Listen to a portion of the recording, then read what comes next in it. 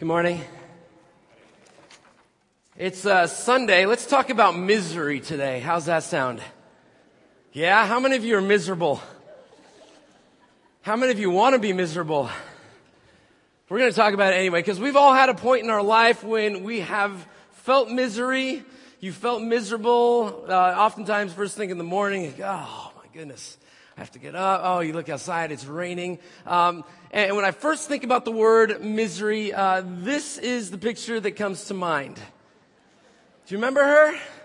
Dear sweet little Kathy Bates, 1990. I still have that scene. I cannot shake it when she pulls out that mallet, and it's awful. But I've been miserable before. I have been miserable before, and when I think about it, I actually told this story on Wednesday night. I was teaching another class, and when I think about times in my life where I've encountered misery, this one stands out as among the greatest. We had finished an entire week of VBS, and it was closing day on Sunday, and we go through, and I finished preaching, but then after all of that, you still have the cleanup, and the cleanup goes for another 5 or 6 hours, and we had this beautiful idea, hey, let's finish off a great week of VBS and go camping immediately after VBS. You know, camping, it's real easy. You don't have to do much. You just kind of get in your car and go. Except I came home around 5 o'clock, and my wife had already got a lot of the packing done, but I'm looking, and the minivan is, the suspension is starting to go down a little bit more, and we just throw everything in, and like I'm holding it as she's shutting the door, and it's one of those moments, and we go out to Carpinteria to meet with like 10 other Calvary families. We're going beach camping, of all things. And so we go out there, and it's like 5 or 6 years ago, we have a 3-year-old and a 1-year-old. Do you understand the misery picture I'm painting for you right now? This is camping. This is not a Disney cruise. And we are among the last people to get there, and the rest of the families have formed the circle of tents, and there was one spot left in the middle. So we're setting up things in the dark, and we're kind of getting things going, and we, God bless baby Jed at the time. He was not a great sleeper then, and we had these moments on this trip. On the first night, if you can imagine the scenario in the tent, we have his pack and play right here, Marilee, my wife, right next to him, and then me on the ground. We didn't have the fancy cots or inflatable beds. We just roughed it. And then at our feet was our 3-year-old who could sleep all the time, no problem. Oh, and Carpinteria has a train that comes by about every 10 minutes, all right? Really close. It was wonderful. Jed did not want to go to sleep. He stood up in his pack and play and just cried. And we let this go on as much as possible. We tried every trick in the book. We tried everything. And there's this point where the tension is building between us as parents and our child. And now the tension is starting to go in between us in our marriage. And I'm looking at my wife saying, do something. She says, I've done everything I can possibly do. Like, just feed him again, diaper. We did everything, and nothing is working. Remember this, right? And I just said, just let me take him. And Marilee looks at me. She says, I cannot let you take him because I'm scared of what you might do to him. And we're close to the sea, and I'm just thinking, like, I'll just, whatever, like, give him to the Lord, like Jonah. And so we are. What do we do? And everybody else around, we are in the middle, and tents don't have thick walls like at home, and you gotta scream, but it's a whisper, shut up! And everybody can hear us, and I'm like the children's pastor, and I should have this more together than I do. It's misery, and this goes on for a couple of hours, and I'm done, right? And I step over my wife, and I reach over and I grab my child lovingly by the back of the neck and just place him down and say, go to sleep or I will kill you. And you get that moment where you think it's okay, and you just gently take your hand off, and the little turd stands back up and starts crying. And I don't know what else to do. There's nowhere to go. There's nothing to do. And as I'm stepping back over my wife, my big toe just ever so slightly grazes her back. And she just swings at me and hits me. You remember that? Yeah. And we just do this for another half hour. And then the point comes and she looks at me, she says, I don't care what you do to him, just take him far away from here. And I said, it's daddy time. I grab my boy and we go into the minivan. It's 1 a.m. and I don't know where I'm at. I just get on PCH and I end up in Santa Barbara, 20 minutes to the north. And he's just screaming still in the car. And there's like a police officer. I feel like, what is going on? I just pull over into some neighborhood. We go into the back of the minivan and we lay down and he finally falls asleep.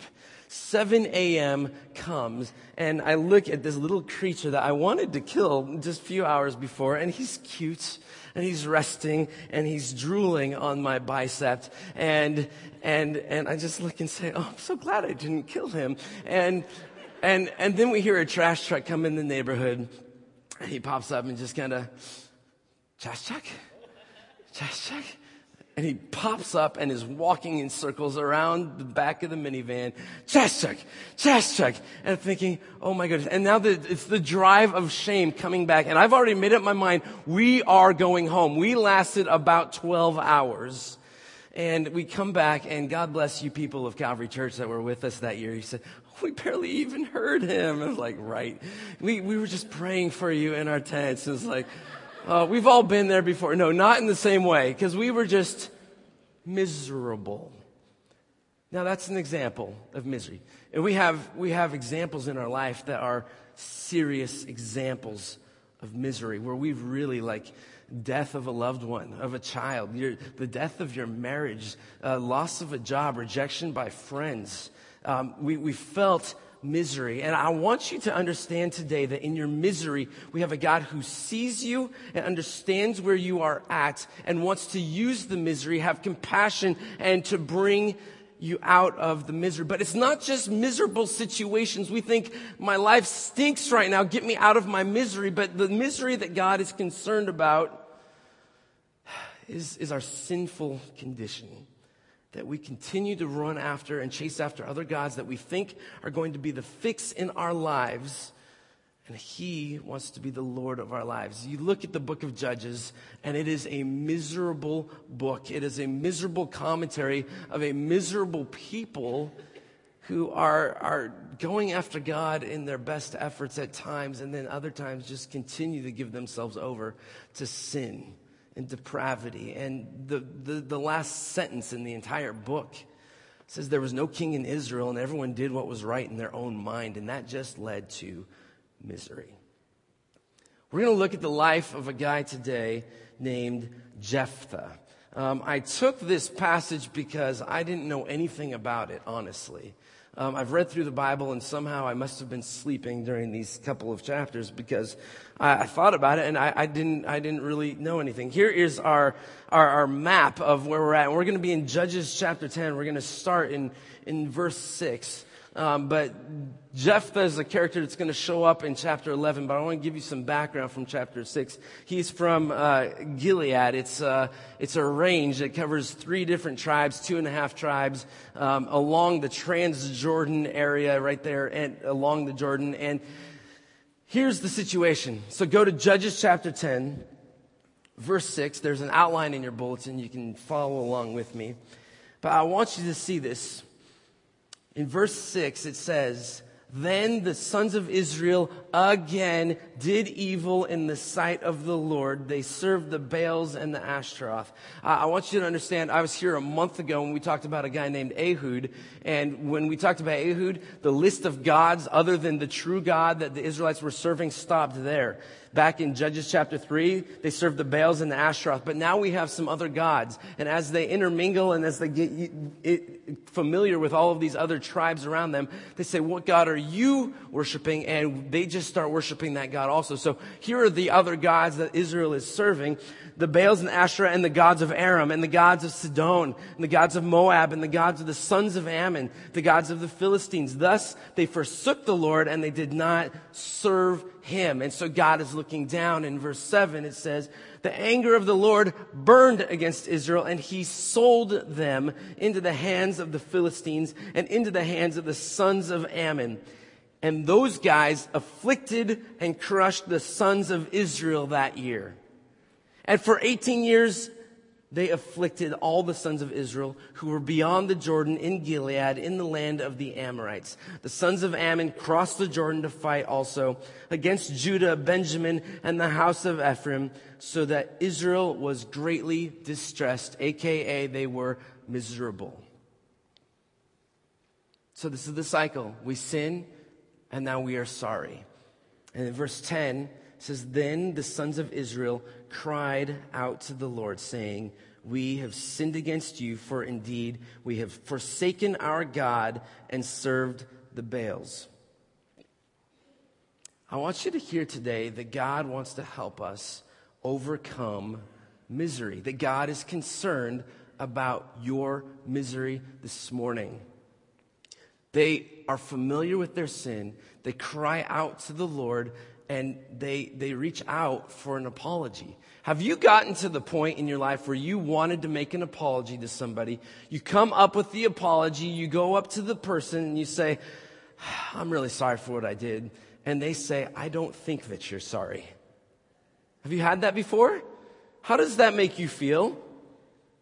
A little bit frustrated? A little bit ticked off? Do you try again and say, wait, you're right, I didn't do it. No, you just start getting really defensive and you I just said sorry, what else do you want from me? Well, Israel throws out this sorry, and then God responds in verse 11, and this is what he says. The Lord said to the sons of Israel, Did I not deliver you from the Egyptians, the Amorites, the sons of Ammon, and the Philistines? Also when the Sidonians, the Amalekites, and the Maonites oppressed you, you cried out to me, and I delivered you from their hands. Yet you have forsaken me and served other gods. Therefore I will no longer deliver you. Go and cry out to the gods which you've chosen. Let them deliver you in your time of distress. Wait, God, you're supposed to forgive all the time. God, I thought that this is what you do. We apologize and we say sorry. We do what we're supposed to do. And the exchange goes, you just forgive us. You send us a deliverer because you've done it 9 times before so far in this book. That's what happens, right? Nope, not this time. It's as if pulling from Romans 1 says God just gave them over to their lusts. They forgot to serve and to worship the Creator. They just started worshiping the created things. And so God just gave them over to their sin. It says, no. Those are the gods you've chosen. Now just go worship them. I don't accept your apology. Just stay miserable. Their idolatry led to more idolatry. They just kept going. And God said, if that's what you want, you can't have us both. So, this is the life that you've chosen. Now take it. Well, they didn't like this. So what it says in the next part, the sons of Israel, in verse 15, said to the Lord, We have sinned. Do to us whatever seems good to you, only please deliver us this day. So they put away the foreign gods from among them, and they served the Lord. And he could bear the misery of Israel no longer. Round 2 of the apology. It's interesting. It wasn't just lip service, it was action. They put away the foreign gods and they served the Lord. And when they did that, we see the tension between the holiness and the justice of God and the mercy of God. That God relents on his anger and he shows grace and compassion. He could bear the misery of Israel no longer. Do you believe that that same God looks at your misery, the circumstances, but more so the sinful condition of your life and your heart, and can no longer bear your misery? See, there's this idea that when we come to God and when we ask for forgiveness, that we're very half-hearted in our approach, and so we struggle. And I don't know about you, but when I was a kid, you get in trouble with your siblings, and you have the apology session, right? And you go up, and your parents kind of make you go through this thing where you say, "I'm sorry." Now you're supposed to say, I forgive you, and then they force the hug, right? Right? You go through that? I mean, how many of you went through that, but you didn't really mean it all that much? Yeah, there's the honesty coming out. In our house, we've tried to do something a little bit more. We're mastering the apology. We're trying to work at a heart level, and so we go through some steps. We go through some questions, and our kids kind of know this by heart now, and kind of roll their eyes a bit, but we think it's good for them long term. We're trying, so we get them together and say, I am sorry for, and they fill in the blank. It was wrong because, and they fill in the blank.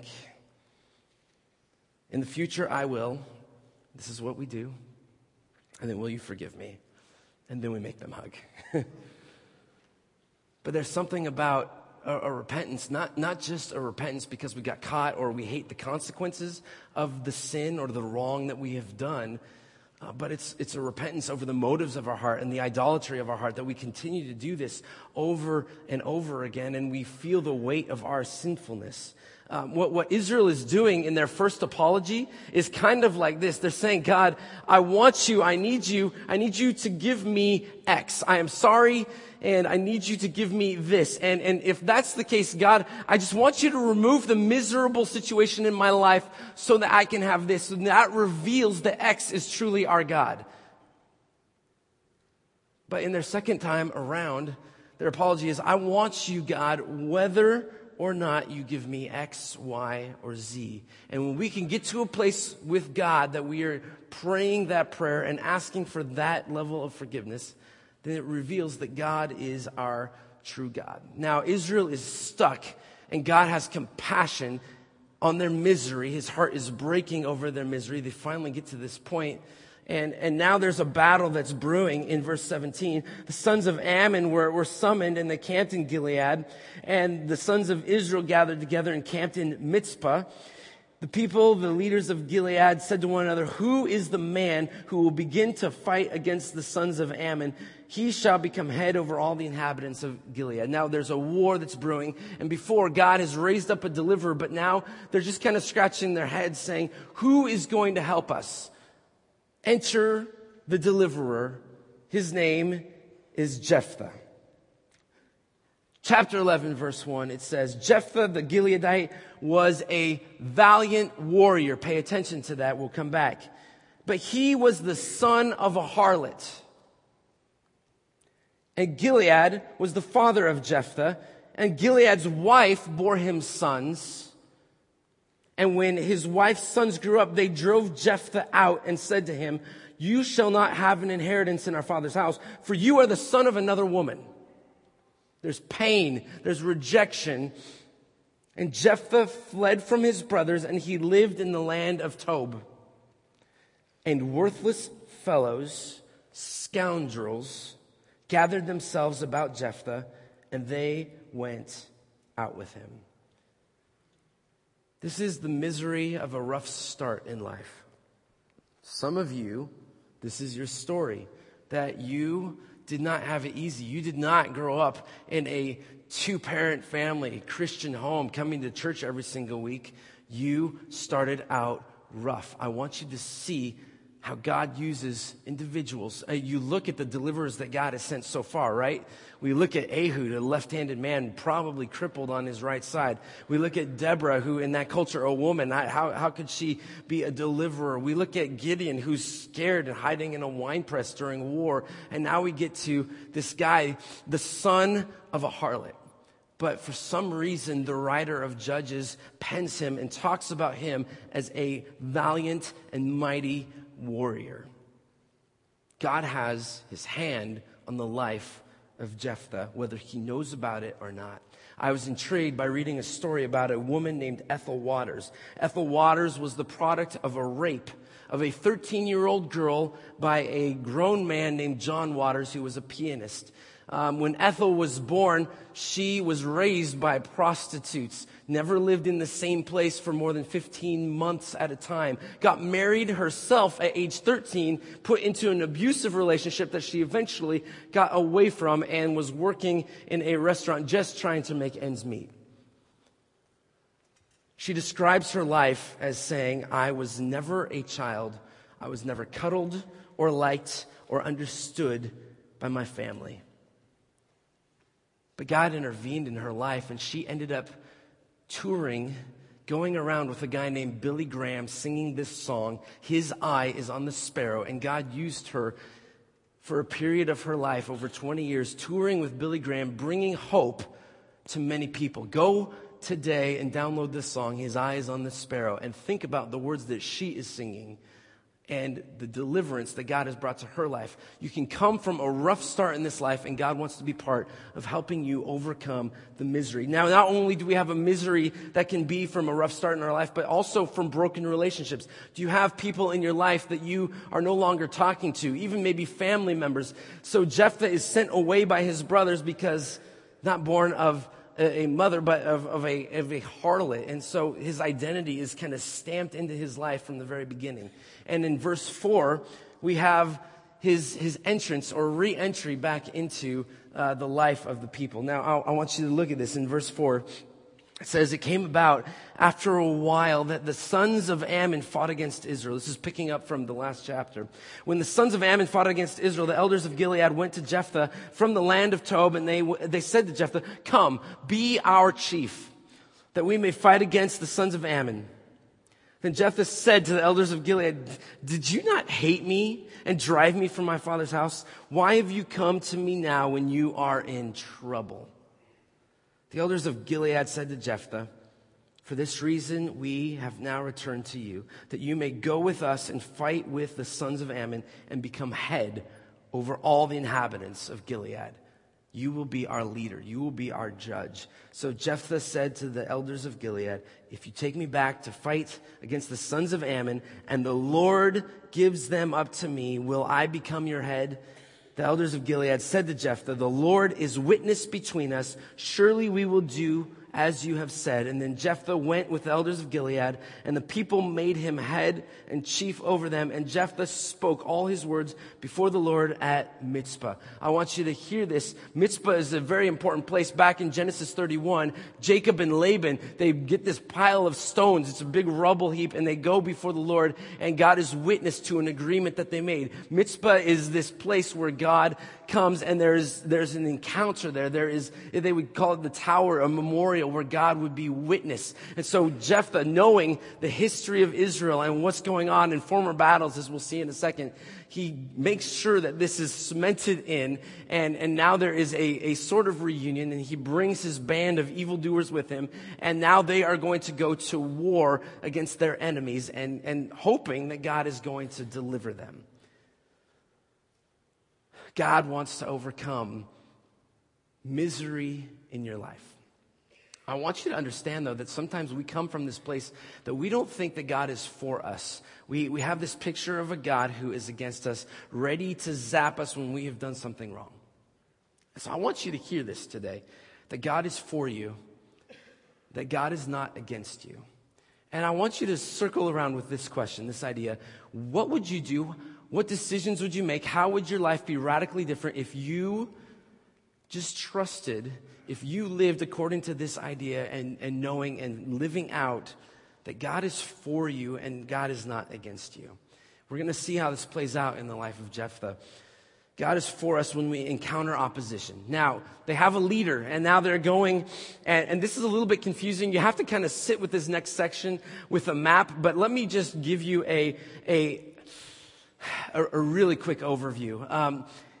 But read with me for a second. Chapter 11, verse 12. Jephthah sent messengers to the kings of the sons of Ammon. This is the enemy. And he says, what is between you and me that you have come to fight against my land?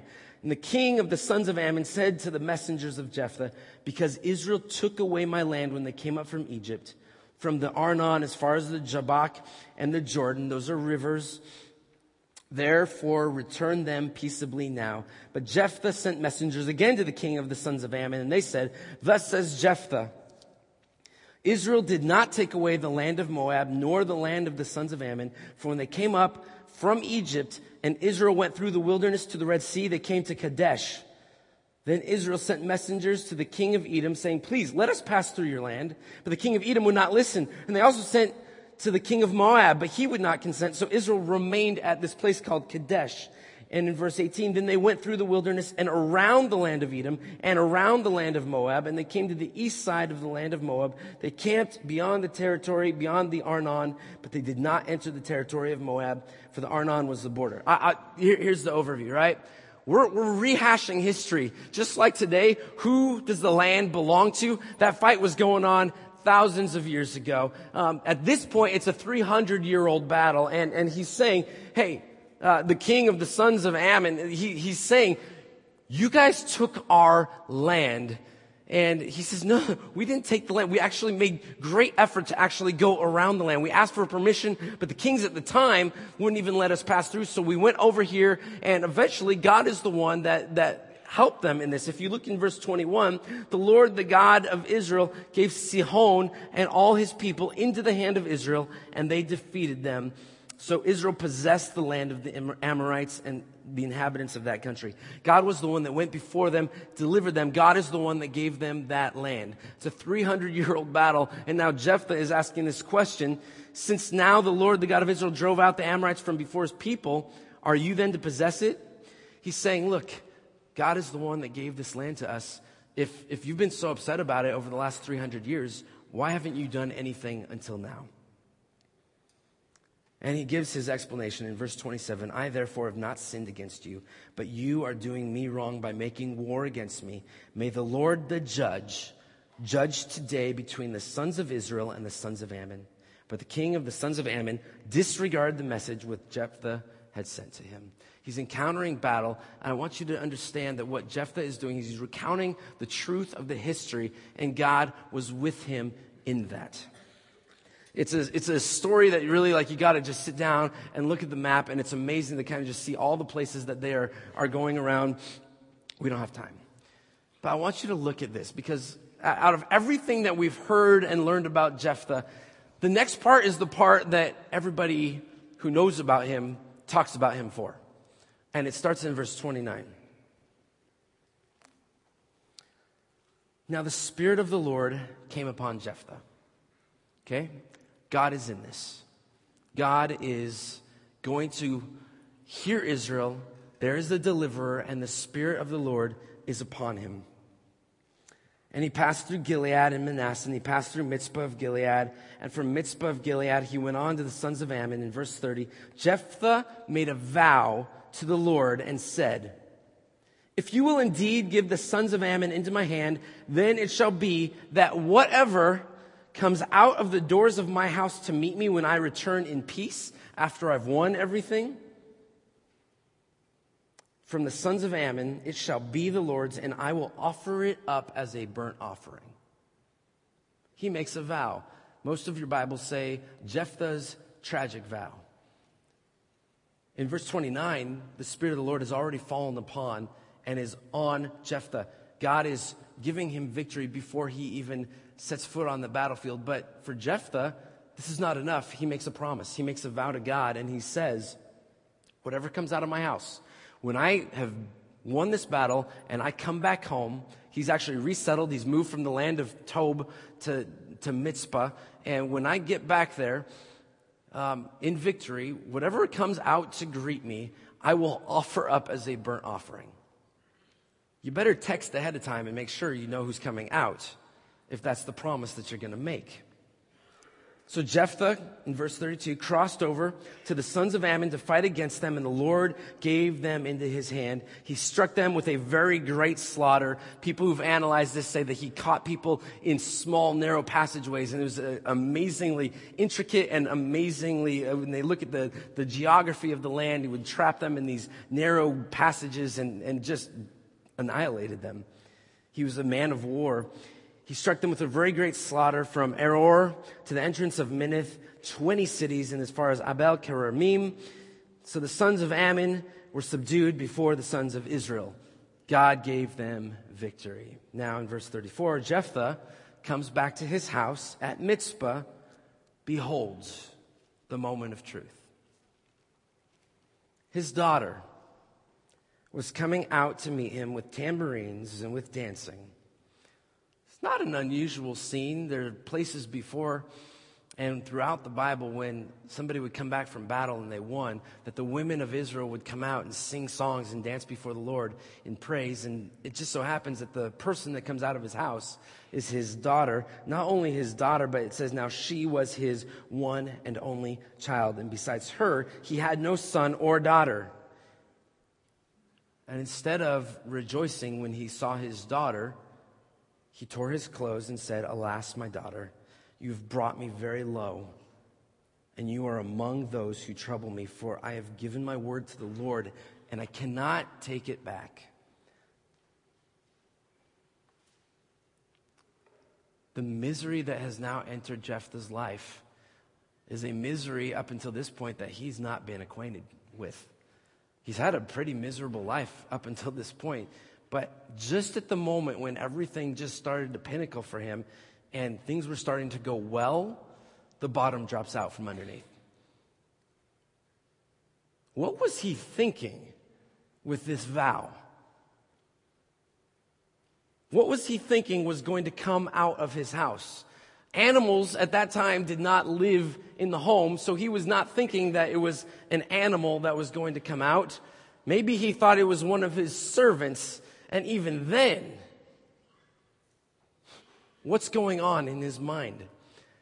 I want to make sure that we understand that God did not give Jephthah the victory because of this vow. The victory was already there. He made this vow because of his culture that he came out of. Living in the land of Tob and being associated with the pagan cultures and living and hanging around with worthless fellows, there was this pagan mindset that you could just go before your pagan god and you can offer something and get something in return. And so Jephthah has a weak faith and he's saying, "God, I will give you something, and now it's time to pay up." And he looks and it's his daughter. And he's troubled. And his daughter, in verse 36, "So she said to him, 'My father, you have given your word to the Lord. Do to me as you have said, since the Lord has avenged you of your enemies, the sons of Ammon.' She said to her father, 'Let this thing be done for me. Let me alone for 2 months, that I may go to the mountains and weep because of my virginity, I and my companions.' And he said, 'Go.'" Kind of trusting. So he sent her away for 2 months, and she left with her companions, wept on the mountains because of her virginity.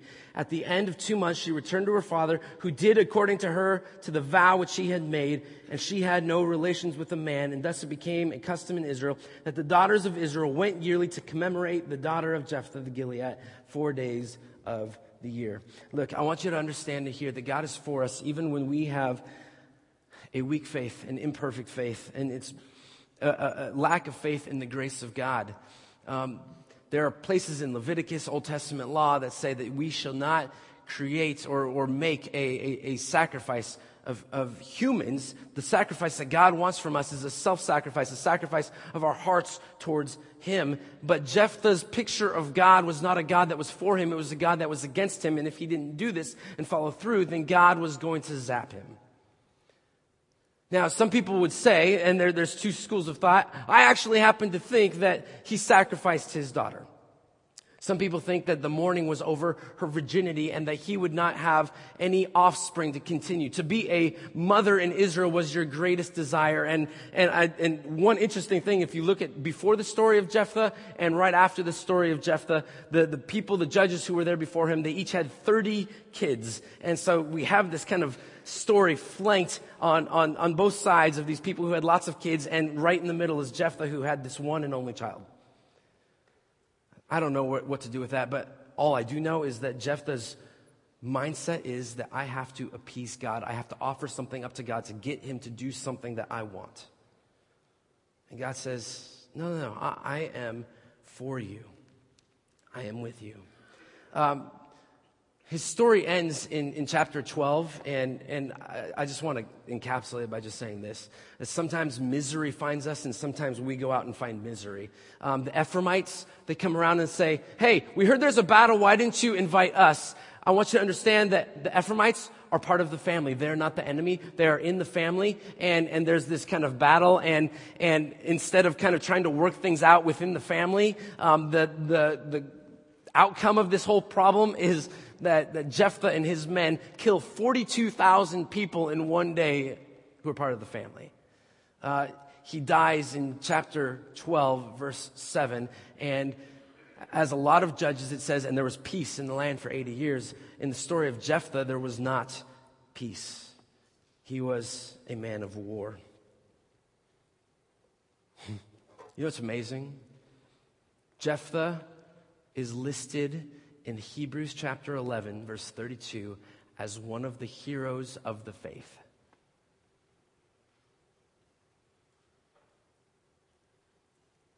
A hero of the faith.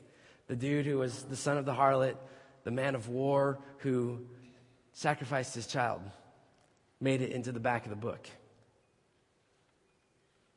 There was a trust that he put in the battle, and though his faith was not perfect, God said it was enough.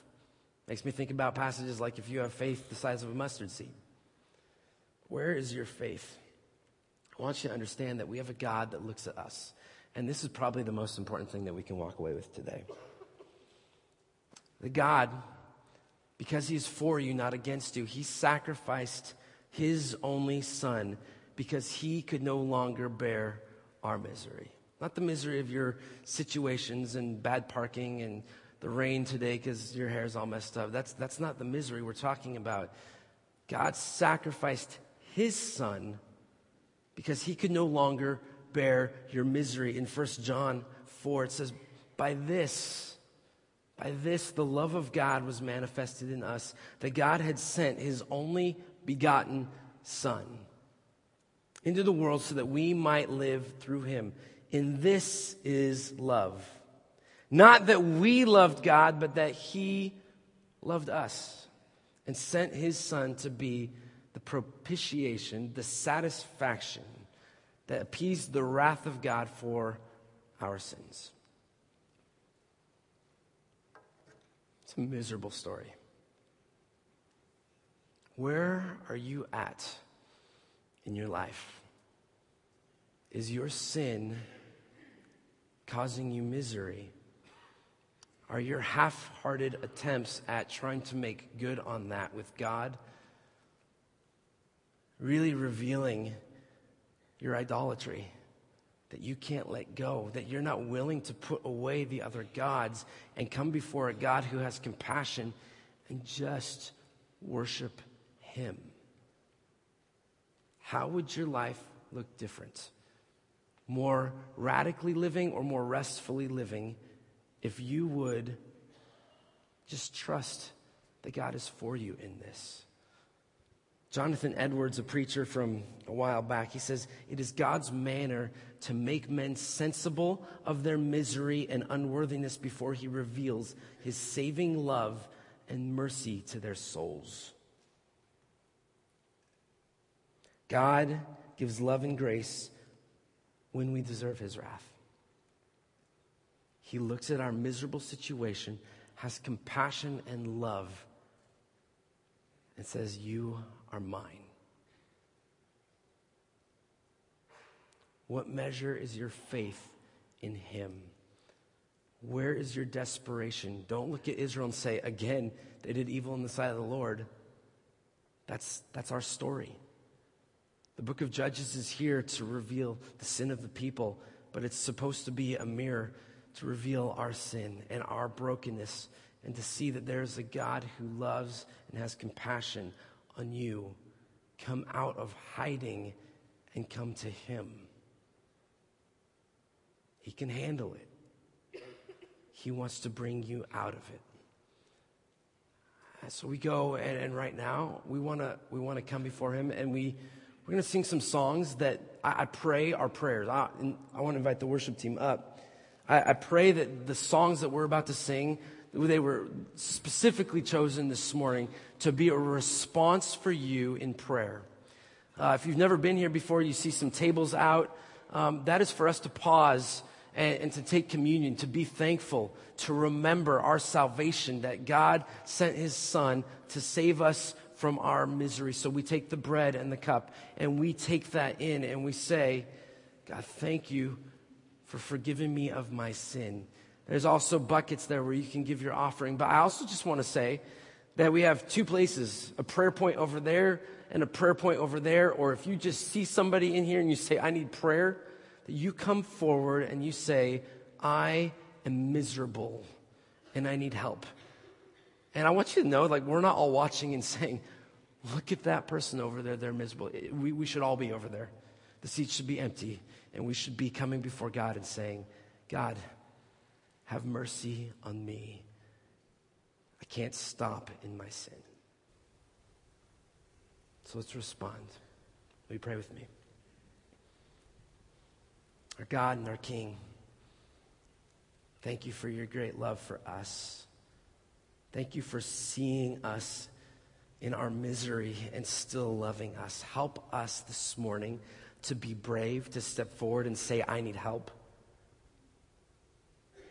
That the situation that I find myself in my life, I can't handle this on my own anymore. And I need some help. Help us to remember that you are for us, that you are not against us, that your love for us flows deep.